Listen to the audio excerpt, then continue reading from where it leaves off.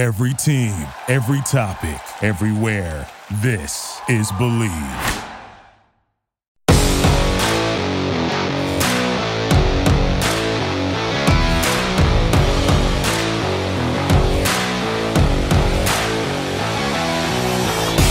What the hell is up, everybody? This is Believe in the New Orleans Pelicans, and I am your host, Elliot Clough.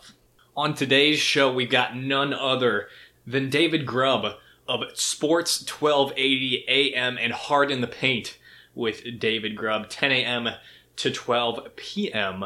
Monday through Friday. So I think I talked about it earlier on when the podcast was still in its infancy, when I joined the Bird Writes probably about a month ago.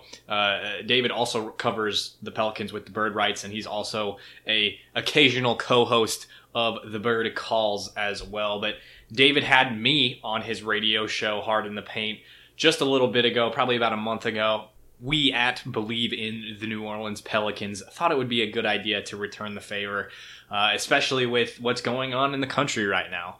If you haven't heard, David has been very vocal, very active on Twitter and other forms of social media, as well as on his radio show with the folks over at the Bird Calls, the Bird Writes, and he's been on TV, been guests on different radio shows throughout Louisiana. He's been helping guys in New York even as well. So David's been all over the place, and he was kind enough to stop by here with us today. An excellent conversation, informative, enlightening, and incredibly genuine and authentic.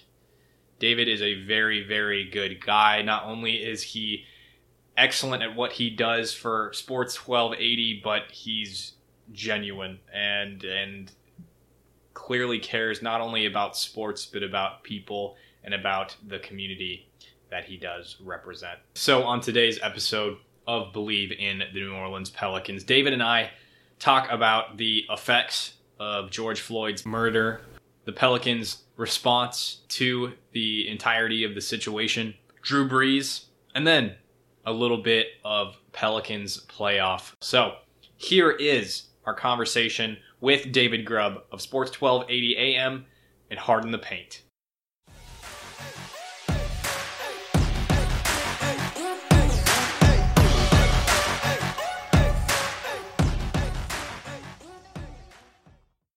All right, we are joined by David Grubb, the man, the myth, the legend, especially this week. David Grubb of Hard in the Paint on 1280 AM in New Orleans. David's been all over the place. Like I said, this week he's been on different radio shows, been on TV, blowing up on Twitter. David, how are you doing? Are you all right? Are you a little bit tired? Are you surviving? Yeah, I'm a little tired, but you know, this is the business that we get into, and you hope that there are moments when what you say and what you do resonates with people enough that they seek you out for it. And I'm glad that in this moment, because it's so important, that I get to be one of those people, because ultimately when you get into the media or journalism, I hope that most people get into it to tell the truth, to show the truth, and to however that appears, whether it's in news or sports, whatever, and hopefully to make a positive difference. And if that's what I've been able to do this week, then you know, I couldn't be more proud. And that's the appeal of the smaller shows, smaller markets right now, especially when we're not sure what we're getting from CNN, what we're getting from Fox News, if it's true or not. So you are incredibly valued, and your opinion is clearly incredibly valued. So we definitely appreciate you taking a little bit of time on this podcast today. Now, can you give us a little bit of a synopsis of what you've been doing this week? I said it before we started, but I saw you were on Baton Rouge's ESPN affiliate. You told me you were on TV last night. I saw a little bit of the clip on Twitter, but can you give us a little bit of synopsis of what this whole last week has been like for you? Yeah, you know, every day I do 2 hours of my own on Sports 1280 in New Orleans, and so then this week I do an extra 2 hours on Mondays and Wednesday in Houston, talking to that market. said, I did Baton Rouge radio with Matt Moscona. T-Bob Aber was hosting that day, and I spoke with him. I did Inside New Orleans Sports last night. I did Scott Farrell on Farrell from Coast to Coast. And there's just been a lot of calls and a lot of, people texting me or asking my opinion from things. And, it's busy. I mean, I just earlier today recorded a podcast with the Bird calls for, with the Bird Rights. So, it's been so much, and I still have more this weekend. And, again, it's a lot of work, but at the same time, there are a lot of people doing a lot more, and I just have to talk, and I just have to, pay attention. So in the grand scheme, it's not the heavy lifting, but anything that we can do to help move this process forward, if I'm a part of it, I'm glad to be. Absolutely. So what has this week been like? And I know, based on the color of your skin, I mean, it's different in America for you versus me. A white kid living in Madison, Wisconsin doesn't have the same experience that you do, David.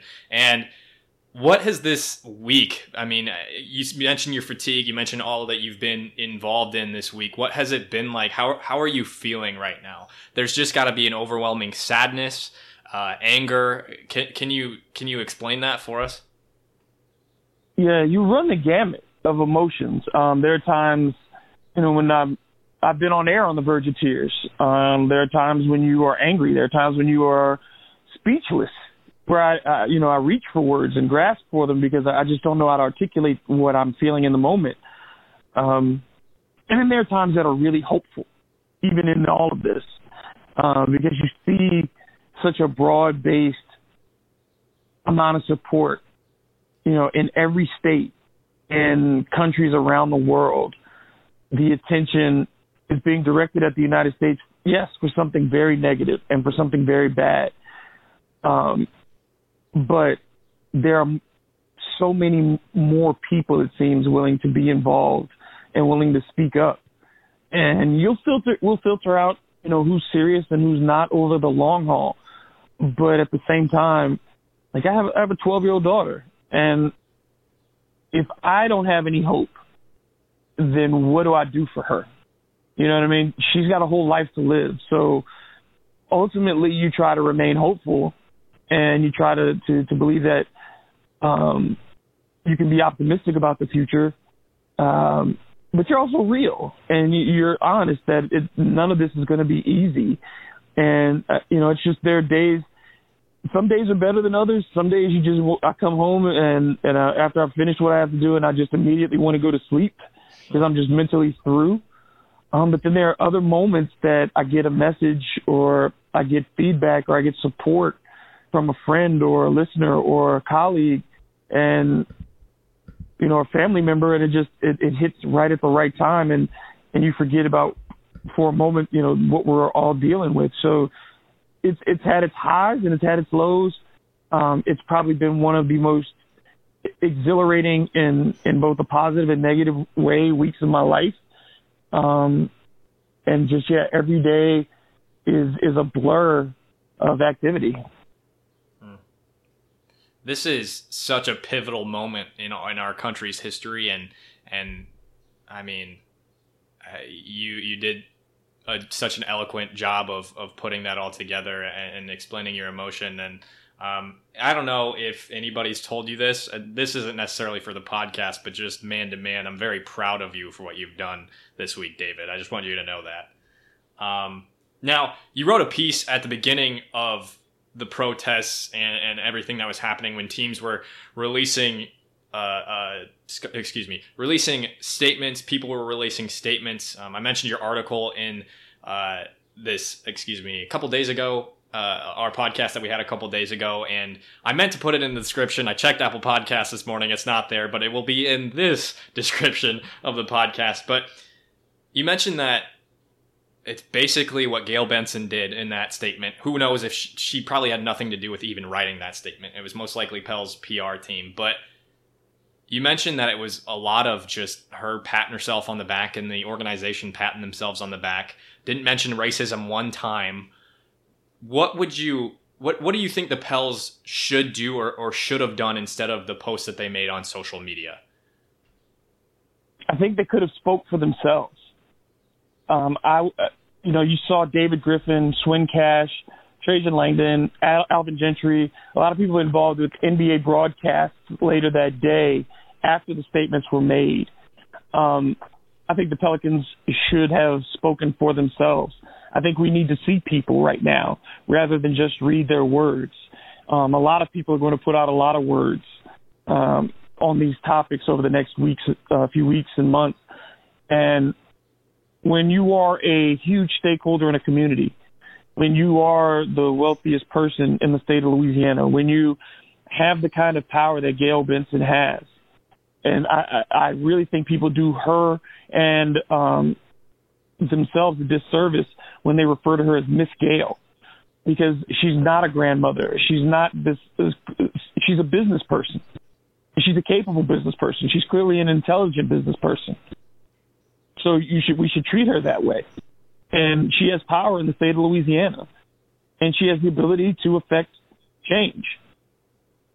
If you cannot say the word racism in 652 words of your supposed support for the destruction of racism, then how can you address that issue? You don't use that word. You talk about things that have nothing to do with racial inequality. Yes, it is fantastic that the Pelicans support support prisoners returning to their communities. But how did those prisoners get there in the first place? Is the justice system working right to get them there in the first place? The public defender's office is a great place to have support. Yes, we need more public defenders. Yes, they're overworked. Yes, they're often underqualified. But again, if the criminal justice system is not doing its job from the outset, if it's set up disproportionately to punish the wrong people, having a great public defender doesn't help you if you're in for charges that you shouldn't be in the first place. So I'd like to see them not spend so much time talking about what you already did, because if that's the case, then you don't do things for kudos. When you have that power in that position, you don't do things for thank yous. You shouldn't. You're expected to do those things. I was taught that. You were taught that as a kid. To whom much is given, much is expected. And Gail Benson has been given a lot by the taxpayers of the state of Louisiana, by the fans of her teams. They have given her plenty. And to give her voice in support of those things is greater than any dollar that she could give at this time. To walk into the Louisiana legislature, to talk to the governor, to pick up the phone and say, what are you going to do about these things? When you have $2 billion sitting behind you, you have power. You have the way to make sure that sheriffs get elected or don't get elected throughout a state, or you have the chance to influence district attorney elections. And we know that the owners and leagues have supported presidential candidates, have supported political causes that they believe in the past, and done so openly, which is their right. If now, in this time, you're going to say you're an ally, that you're on the side of something, then you're going to have to put more than just your money where your mouth is. You're not going to buy this problem off. This is not a financial problem. This is not a black problem. It's not a white problem. It is an American problem. And it takes more than just some statements on social media or a press release to absolve any of us of our responsibility in fixing it. Whether we like it or not, money basically means power in America. That's capitalism. That's the free market. And she has a lot more power than I think people realize. And I think you hit that on the head there. If there were to be, you mentioned that you can't buy your way out of this. You can't buy your way out of systemic racism. If there was any place to donate right now, I've seen a bunch of links, and there's almost too many to count. Is there any link specifically that you think would be best for us to look at to donate to right now? To me, the most urgent need is for bail funds, to get protesters bail funds. And then I would say specifically right now, the people who are really hurting, Breonna Taylor. If there's a GoFundMe for Breonna Taylor, she is also lost in a lot of this. She was killed in Louisville. shot 8 times by the police who went into the wrong house unannounced on a drug bust and was killed in her own home. And there's a lot of the protests have been about her as well. Her family still has not gotten enough money to bury her. So in the immediate sense, bail in your local areas for people who are protesting. Look, wherever you're listening, there are organizations, whether it's the ACLU or whether there's an independent organization where you are. But also, ultimately, I would go to GoFundMe and look for Breonna Taylor's GoFundMe page and donate to her family so that they can give that woman, who would have been 27 today, a proper burial. That link will be in the description of today's podcast as well, Pelicans fans. You can check that out. And then the bail fund for New Orleans will be in this podcast description as well. So you'll be able to check that out once this is over. And I'll make sure to remind you of that as well before the end of the podcast. Now, we talked about Gayle Benson. We talked about the executive speaking up on an NBA Together with Ernie Johnson. And if you missed that, I retweeted it, but you can also check it out on, I believe it's NBA's, the NBA's Twitter page or TNT or whatever. But would you like to see more from Pelicans players? I know Gayle Benson in her statement mentioned that she was partnering with Lonzo, with JJ Redick, and I believe another Saints player. What would you like to see from Pelicans players right now? What we have seen is a lot of them being active in their communities.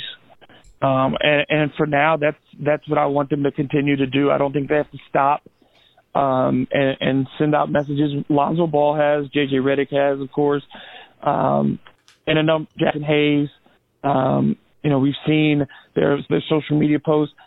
I just want them to keep being citizens right now. Keep doing what they believe is right. And if however they feel that they want to lend their voices, do so. If it just means standing and at a protest, if it means, saying something, if it means talking to somebody, I think that the players are taking their first steps. Now, once you go public and you promise something, whoever it is, once you go and promise, then we're going to hold folks accountable and again, hold ourselves accountable, because this takes all of us to fix. But I think the NBA players have always done a very good job of communicating when it comes to issues like this. I think they do well in their leadership and speaking among themselves and how they're going to handle things. And I think because the NBA is one of the most diverse leagues in the world, players from so many different countries and backgrounds, I think it is a great incubator to have these types of conversations. And I think that, you look at the Pelicans roster in particular, its makeup of veterans, of young people, of interracial backgrounds, of international backgrounds. You have guys from so many different places. I think it's a locker room that will be uniquely, in some ways, able to handle this situation in a very good way. It has great leadership internally, and again, I think the front office is made up of some very quality people. So I'm encouraged by what the Pelicans are doing, and I look forward to seeing what they will do. I love what JJ Redick said on his podcast. As a white man, oh gosh, he's just an incredible leader for this team. Couldn't be better. I don't know if you heard his podcast, but he said, I talked about it on our more recent podcast as well, that he said, saying all lives matter right now is like going to an event for breast cancer and saying all diseases matter or all cancers matter. But right now it's not. Yes, all lives matter. That is true. But Black Lives Matter is at the forefront for a reason. He just made that very clear. And have you listened to that podcast yet, David? Yes, I think JJ.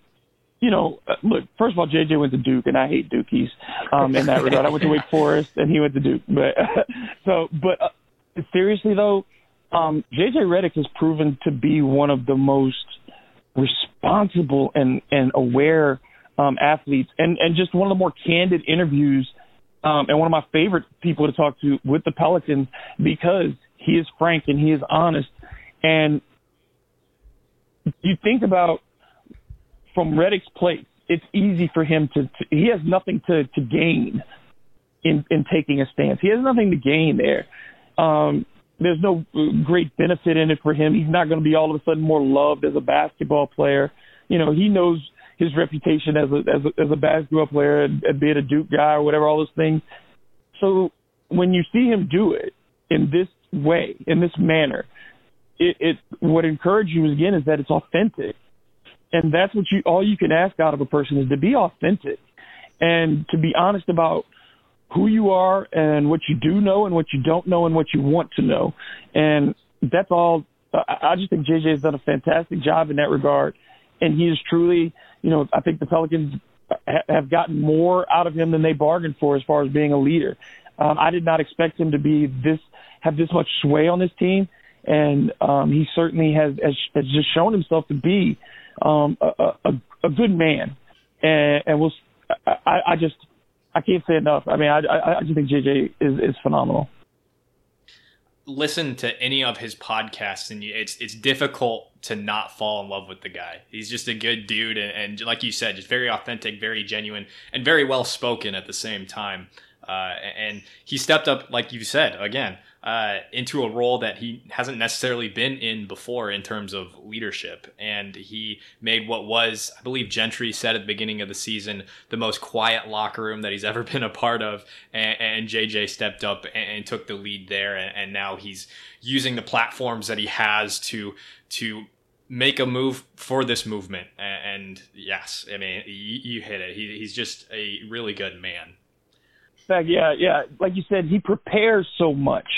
You know, a lot of people have podcasts and they get on the air and they just talk because it's like it's on brand. JJ is really prepared. He is not doing this as for, and I'll be blunt, for shits and giggles. He does his podcast and he is working at his craft, and that as from our side of it, from people who do this daily, It's again, just amazing amount of respect he has for what he's doing too. The dude's got a gift. If he does not move on to something more than this podcast once he's retired, I will be shocked. He's damn good at it, and I'd be, again, shocked if ESPN or one of these other networks that show basketball doesn't offer him a contract. He's just a good dude, and I think he would represent whatever network he were to sign with very, very well.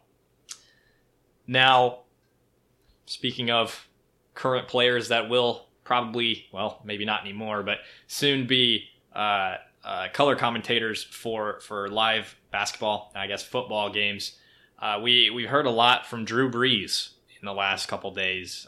Some really kind of disturbing stuff, and I'd just like to know, what were your thoughts on Drew Brees prior to his interview this week? I know he had mentioned that he felt that what Cap was doing was still disrespectful to the flag, and he just reiterated that this week. But did you have any thoughts on Drew Brees prior to this week that you'd like to share? What did you believe about him prior to his comments this week? Well, I wasn't surprised by them.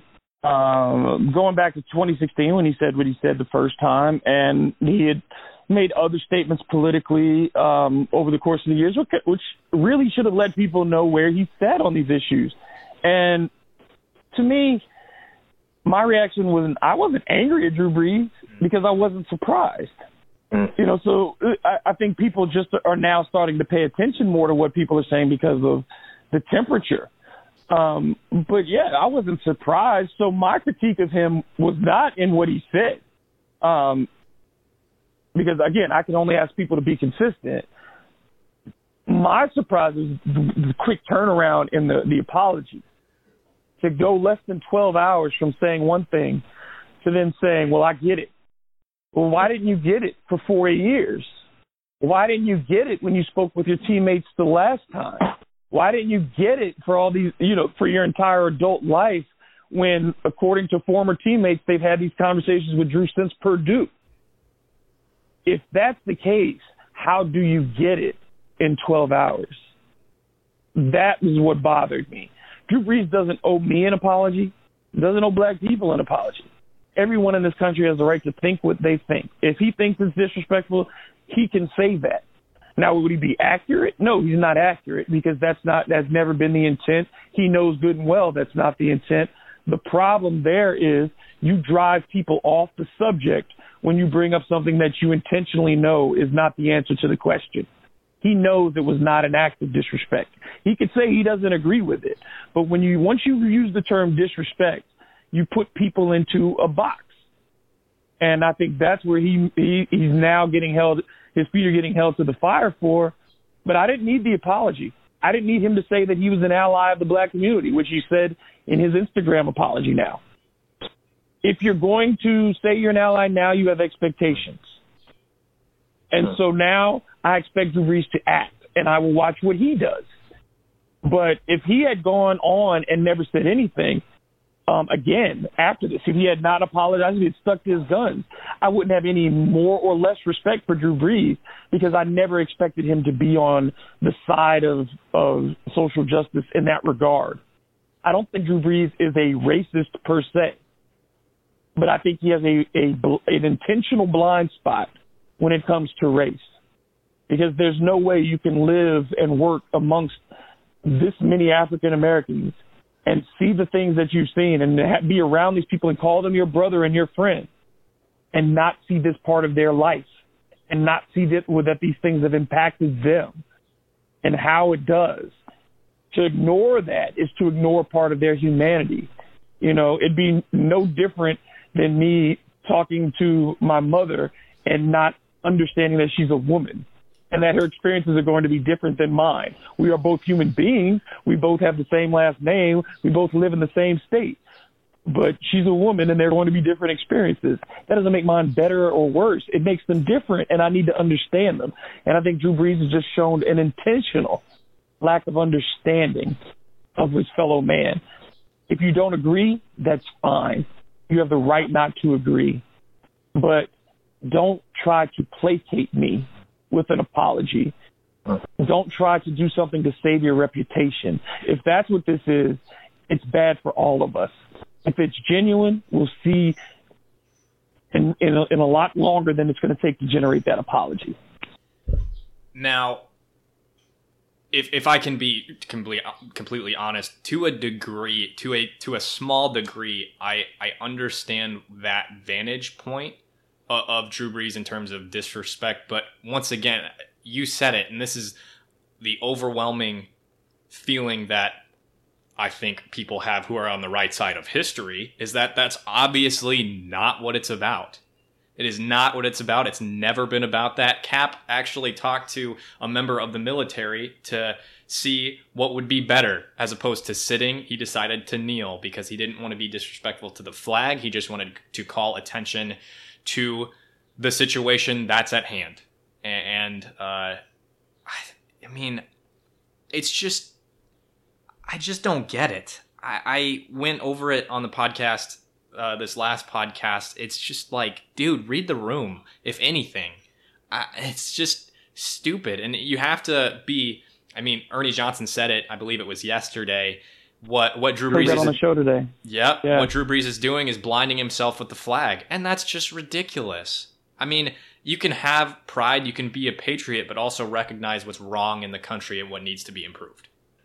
Absolutely. And like I said, it has to be, it doesn't have to be malicious, but it has to be intentional to get the argument wrong. You see what I'm saying? Oh, yeah.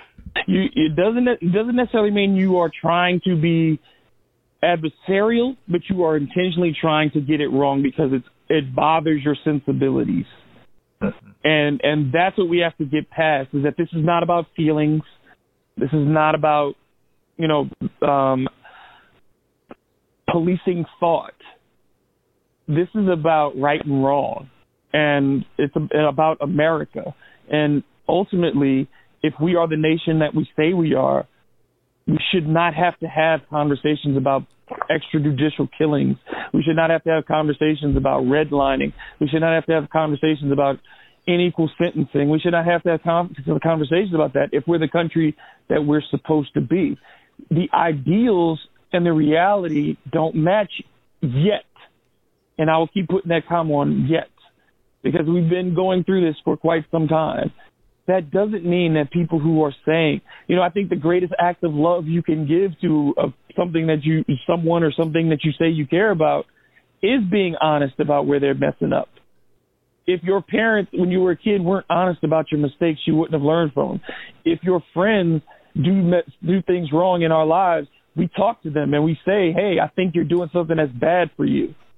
That's love. Love is not ignoring the problems. Love is not pretending that they're not there to have quiet. Love is addressing those problems head on and trying to fix them. And I think that's what people forget, is that loving America does not mean that you have to pretend that it's perfect. Yes, absolutely excellently put, David.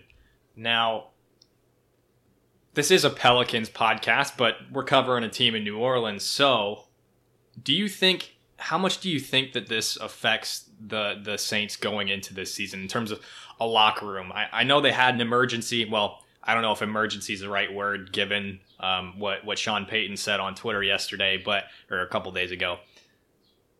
Do you think this affects them negatively in terms of team camaraderie, in terms of the locker room? Because this team was noted as a team that was close compared relatively to other NBA teams, or NFL teams. They had excellent camaraderie in the locker room and got along really well. Now, a lot of these teammates of his, including new teammates Emmanuel Sanders, Malcolm Jenkins, are speaking out and are quite justifiably angry. Do you think that affects the Saints going into this season? I think it's something that will take some time to get over. I think it's something that you can't really start this until people are in the same room. The healing process for this team, it's going to have to be once they're in the same room. So some of this is going to fester for a little bit, and there will be side conversations that are had. And I'm sure Breeze will reach out to guys in this meantime and try to talk to them. But some people will never look at him the same. And maybe that's for the better. But I'll tell you this, ultimately these are professionals. And do I think Drew Brees is the most egregious person who's ever been in the locker room? Like, people have figured out how to play with guys. Richie Incognito. Yeah, that's a name. Yeah.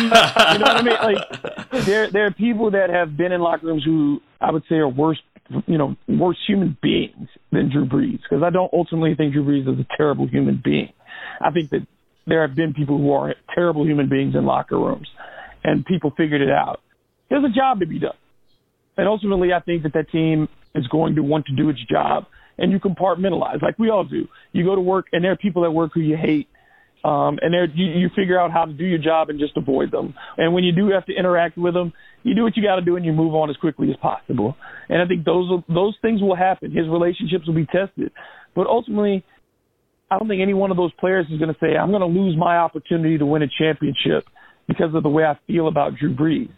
Now, what may happen is that this could be bigger than the Saints. It could be something that goes and trickles around the league because of what you've seen players say today and say that they demand the NFL address certain things that it has not done.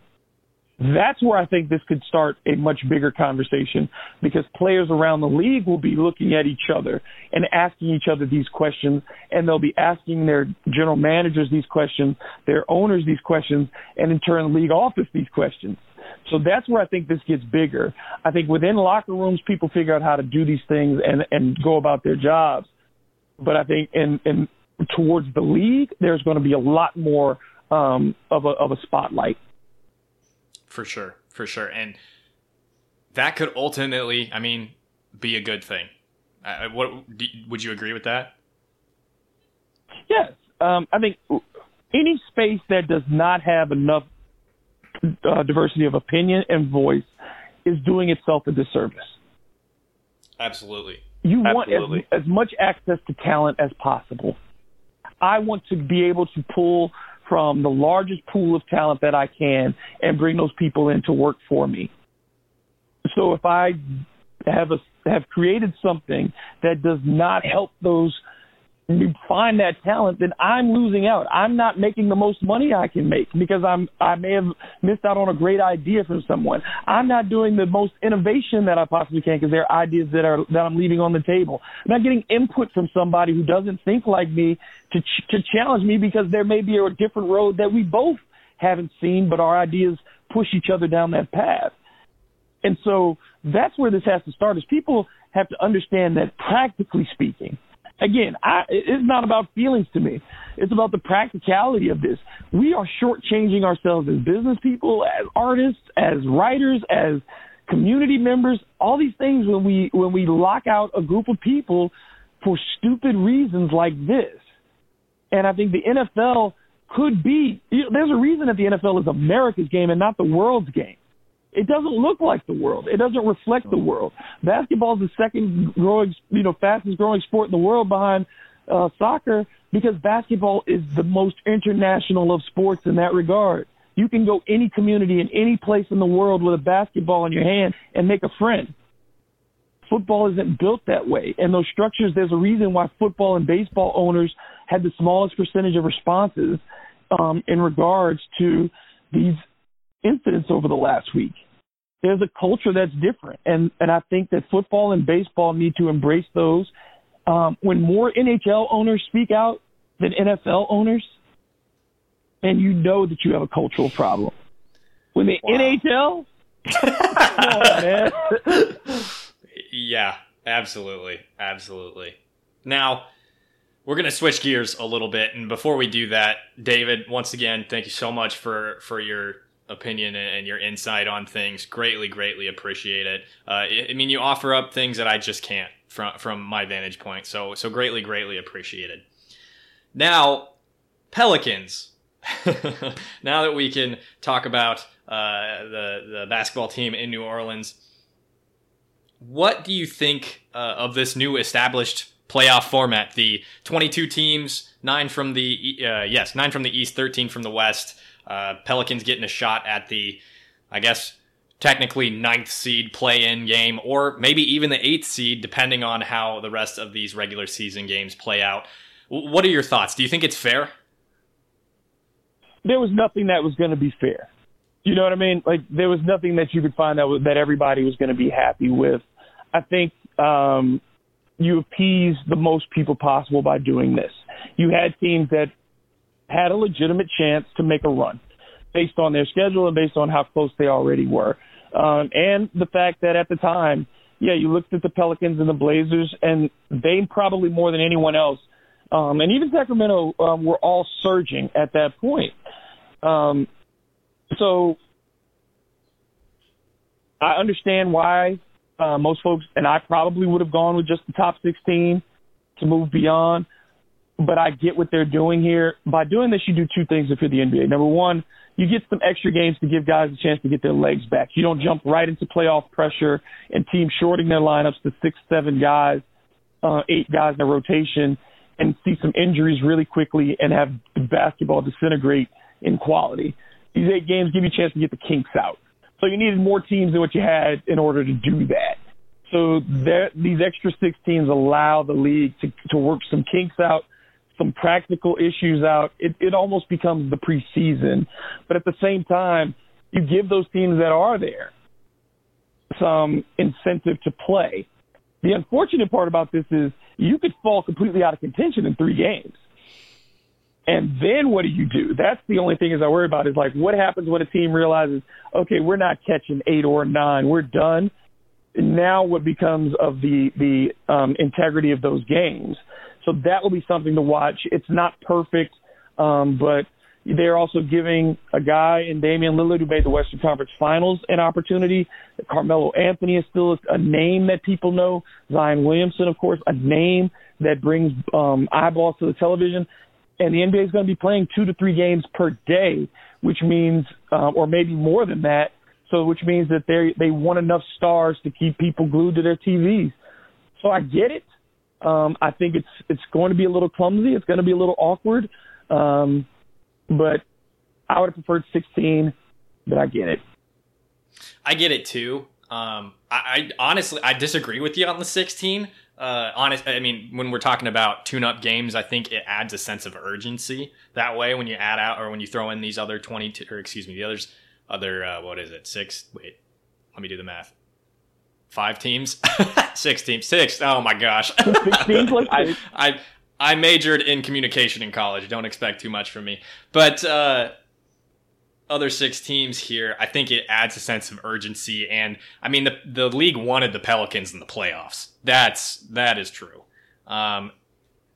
Exactly. And looking at those remaining 6 teams, the 5 in the West, the only team that really I wouldn't want to watch of those remaining 5 teams is probably the Spurs. I think the other few teams are interesting. And I mean, the Spurs have DeMar DeRozan and LaMarcus Aldridge, so there's something to watch there. And also, I love Greg Popovich, assuming he can go to the remainder of the season, given that I think there's that statistic of 65 and older. So we might not even see Alvin Gentry there.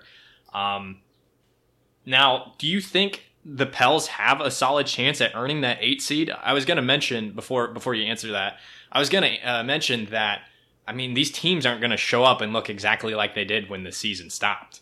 I mean, half these guys are quarantined, haven't put up a shot in the last 2 months. Granted, they're going to get that training camp before everything starts up, and they won't be starting until late July 31st, I think is what I heard.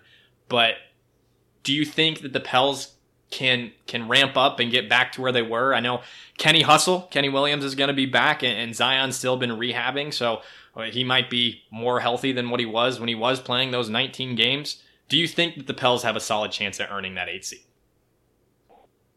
I think it's going to be incredibly hard for them. It depends on how many games they get immediately against teams that they are immediately competing against. If they get 5 or more, like it looks like the schedule may provide for them, then I have to like their chances based on the matchups that they already had. We know that they've played well against Sacramento. They played well against Memphis. They played well against San Antonio. So the Pels are in good shape in that regard. But essentially what it looks like to me is they'd have to win no less than 5. And 5 to me seems like the bare minimum. I think you'd probably have to win 6 to put themselves in position. You look at Portland, Damian Lillard will be healthy. Zach Collins will likely be healthy. Yusuf Nurkic will probably be healthy for them, all of whom were gone when the season was interrupted. That makes things a little bit more difficult. Certainly Memphis is healthier. John Morant had missed a portion of the season. He came back. Jaren Jackson Jr. Was playing himself into much better shape. So, yeah, it's not going to be easy. But you have to give the Pelicans a puncher's chance because they have what we saw over the last 20 games of the NBA season before it stopped, the number 1 starting lineup in the league. So if that group can do what they were doing, or at least a reasonable facsimile of it when they return, then you'd have to give the Pelicans a shot. But it ain't gonna be easy. This is the test. This is what the one thing we did not know about this team was how mentally they would respond to pressure, the playoff race, because that's what we thought we were going to get. And now at least we get to get this kind of small taste of it for them. I think that they will be motivated. Certainly these guys, a number of these guys who have never been in the playoffs, this is the first time they'll be playing meaningful games at this point of the year or point of the season. So I think they'll be excited to do that. You have a young team, which certainly I think will help in the early stages of this, because I think teams are going to have to explore their depth early on as guys get their legs back underneath them. And Alvin Gentry early on was able to go 10, 11 deep. I think it'll be, most likely you'll see those guys in the first half of games where you get a couple Nickeil Alexander-Walker minutes, maybe a couple Jackson Hayes minutes, not to get them real minutes, because I don't think he trusts them at this point, nor should he. But again, he has the bodies available to run out there, give a guy a blow, and then get back on the court. So I think the Pelicans are positioned to do well, but it's all going to come down to a number of factors that we can't even see yet. How are guys mentally when they arrive? What's been going on in their homes with their families? They're not going to be able to bring their families now to the bubble. So these guys are going to be separated from. So there's a lot that goes on that we have to project. Hopefully, because the Pelicans, a lot of them are young and unmarried, and hopefully there's less of a distraction. I don't know. Which is fair. That's totally fair. But we'll see. But talent-wise, all things being equal, I give them a puncher's shot. It's just that ultimately if they are in that ninth spot, that means they got to beat Memphis 4 times. Yes, that is the hard part. That is the hard part of it all. I mean, and even just looking at their 8 games, I projected that they'd go 5-3 just looking at it. I haven't put that anywhere on social media or anything, but going into this it's basically 8 playoff games before the playoffs is what it is really for the Pelicans and those lower seeded Western Conference teams right now. This is where we heaped the praise on JJ Redick earlier. This is where that leadership is going to be needed because the Pels they're noted for their collapse at the end of games, and this is where we need JJ Redick. Yes, and the thing too is going to be, this is almost like you're going to have to rely on guys' AAU experiences. This is as close to, for them, this is like what it was being, summers in high school were like. Everybody playing these big gyms, no fans, playing a lot of games in a short amount of time. So I think coaches are going to kind of have to tap into that. This is just, hey, we're playing basketball. Yes, it's the NBA, but at the same time, kind of just relax them in that way and take that pressure off. You don't have to worry about fans. You know what I mean? You don't have to worry about booze. You don't have to worry about anything. We're all playing under these same conditions. It's like being at a camp. And maybe, again, with the team that's too young to know what it doesn't know, that may help them. Now, before we let you go, if anybody who's listening has been on Twitter, they will know that Grizzlies fans are very butthurt right now. Do you think that's justified? Also, I put up a poll on Twitter. David, if you'd like to vote, go ahead and do that. But I put up a poll that said, do you believe Grizzlies fans deserve to be upset about the fact that there's a possibility of a play-in game for the 8th seed in the Western Conference? Grub, your thoughts? No. The Grizzlies have no justification to be upset because they had, if you had to play out the NBA season, the likelihood was that they were going to miss the playoffs. I mean, we're talking about models that had the Pelicans at 60% or higher of making the playoffs based on the schedule down the stretch. It was more than likely that the Grizzlies would be out of the playoffs completely. They still have the odds incredibly stacked in their favor. Even after the 8 games, somebody's going to have to beat them twice, most likely, at a neutral site, and they only have to win 1 game. So they've gotten all the advantages still given to them. They got an even greater advantage because of the schedule change. I don't understand what they're so upset about. Like, if you lose it or if you get it now, it's going to be completely on your own merit. You have no one to blame but yourself. And if they go 4-4, that's really all they have to. If you go 4-4, 3-5, they would still be in the 8th spot. You know what I mean? Like, that's all they have to do is just kind of cruise in and then not let somebody beat them twice in back-to-back games. It's insane. Now, I do love the fact that New Orleans and Memphis is becoming a rivalry. I love that because I think the cities have such commonality. And I said before the season that I felt like for the next 5 to 10 years, New Orleans-Memphis could be one of the hottest rivalries in basketball. And I think New Orleans-Memphis could become the equivalent of Falcons-Saints in this region. As far as basketball goes, 2 cities on the river. One is the home of jazz, one's the home of the blues. They're both bordering Mississippi. They're both deep south. They're both very structurally the same in just that the way that they're the makeup of the towns. Service-oriented, blue-collar towns, a lot of personality, great music histories. Come on, it's perfect. It's everything that we tried to make Houston into. Memphis can be, and they match the timetable so well. 2 young teams, both with rookie stars. I mean, it couldn't be better. I love it. I want more animosity between New Orleans and Houston. Memphis. And the 1st and 2nd overall pick. It could not be any better. And they know each other. Yeah. They're friends, so it's just all there. Played with each other in AAU basketball and everything. So I'm not going to reiterate all of the teams left on both of these teams' schedules, but I just put an article together on this for the Bird Rights. I'm not sure when that's going to be published, but opponents had a combined win percentage in terms of the Grizzlies' remaining schedule of 57.5%. And the one team that threw that off drastically was the New York Knicks. That was like the lone guaranteed win for them. Whereas the Pelicans' remaining schedule was, in terms of combined win percentage for their opponents, is 46.4%. The only three teams that they're playing that they would have played in the remainder of their schedule with a winning record was the LA Clippers, the Jazz, and the Philadelphia 76ers. There is... I just would have been shocked if it didn't get incredibly even more close, or if the Pelicans didn't overtake them. I think the Grizzlies' reaction is just not justified in the absolute slightest. No. It's made for, they have everything in their path smoothed. What has been, let's say what was crooked has been laid straight for the Grizzlies. How could you complain? You were going to get mauled down the stretch. Mauled down the stretch. They were already playing basically 500 basketball, just hanging on. Come on, stop it. You get, all you have to play is 8 games.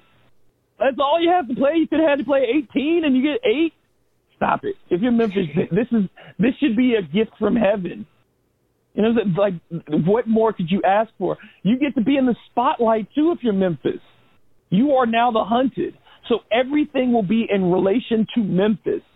Like, they don't understand. Like, do you not get how good this is for the Grizzlies to be in this position? They are, for the first time in a while, I guess, probably about 3 or 4 years, people are going to be looking at Memphis as that's the thing that these other 5 teams are chasing, is chasing Memphis.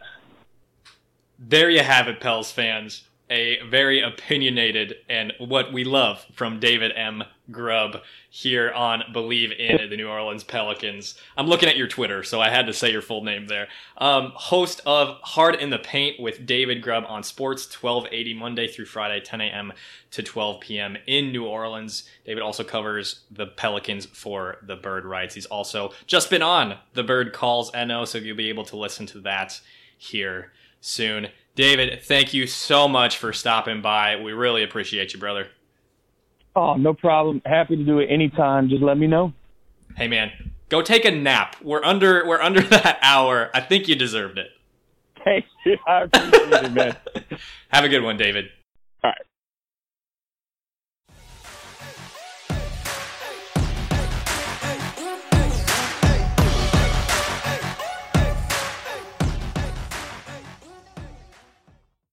There it is, Pels fans. Excellent, excellent stuff today from David Grubb of Hard in the Paint. It's on Sports 1280 AM in New Orleans. Also a writer for the Bird Rights. So I told you those links would be in the description of this podcast today. I told you that yesterday as well, but I promise it's true this time. Again, I want to thank David for stopping by and joining us on today's show. Before we let you go here on Believe in the New Orleans Pelicans, go follow at Elliot Clough on Twitter. You're going to be seeing polls, how you can interact with the podcast, and a ton of other things. Bird Rights articles, Hoops Habit articles, and anything newsworthy coming from the Pelicans or the NBA. So excellent ways that you can engage with us here at Believe in the New Orleans Pelicans. And if you have any questions, any concerns, any thoughts about the podcast, feel free to respond to any tweet that is up there. Or, of course, you can just hashtag #WhatThePel. And while you are here, if you're listening on Apple Podcasts, make sure you subscribe, leave a rate and review. Do it! That's going to help us a lot in the long run. And if you're listening on a different platform, just make sure you subscribe, follow, whatever said platform asks that you do. That way you're getting notifications and informed about the Pelicans as well. Make sure to go follow Believe on Instagram, Twitter, and Facebook. And you can check out a plethora of their other podcasts on Believe.com, or just head over to Apple Podcasts, Spotify, Google Play, wherever you're listening to this podcast right here. You can check out some more Pelicans coverage on Fansided's Hoops Habit website. And of course, I just debuted for the first time with the Bird Rights, and Grizzlies fans are a little bit upset with me, to say the least. I'm going to reiterate what I said earlier, a tad butthurt. And it's honestly kind of funny, because the more they respond to that tweet, the more publicity the article gets. And we love that. We love it, don't we? So stay tuned, Pels fans. We're going to have more coming at you this coming week.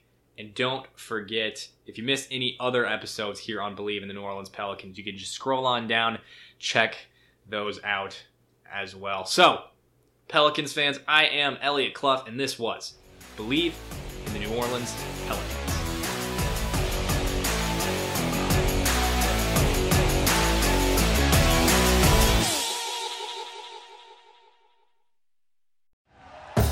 Thank you for listening to Believe. You can show support to your host by subscribing to the show and giving us a 5-star rating on your preferred platform. Check us out at Believe.com and search for BLEAV on YouTube.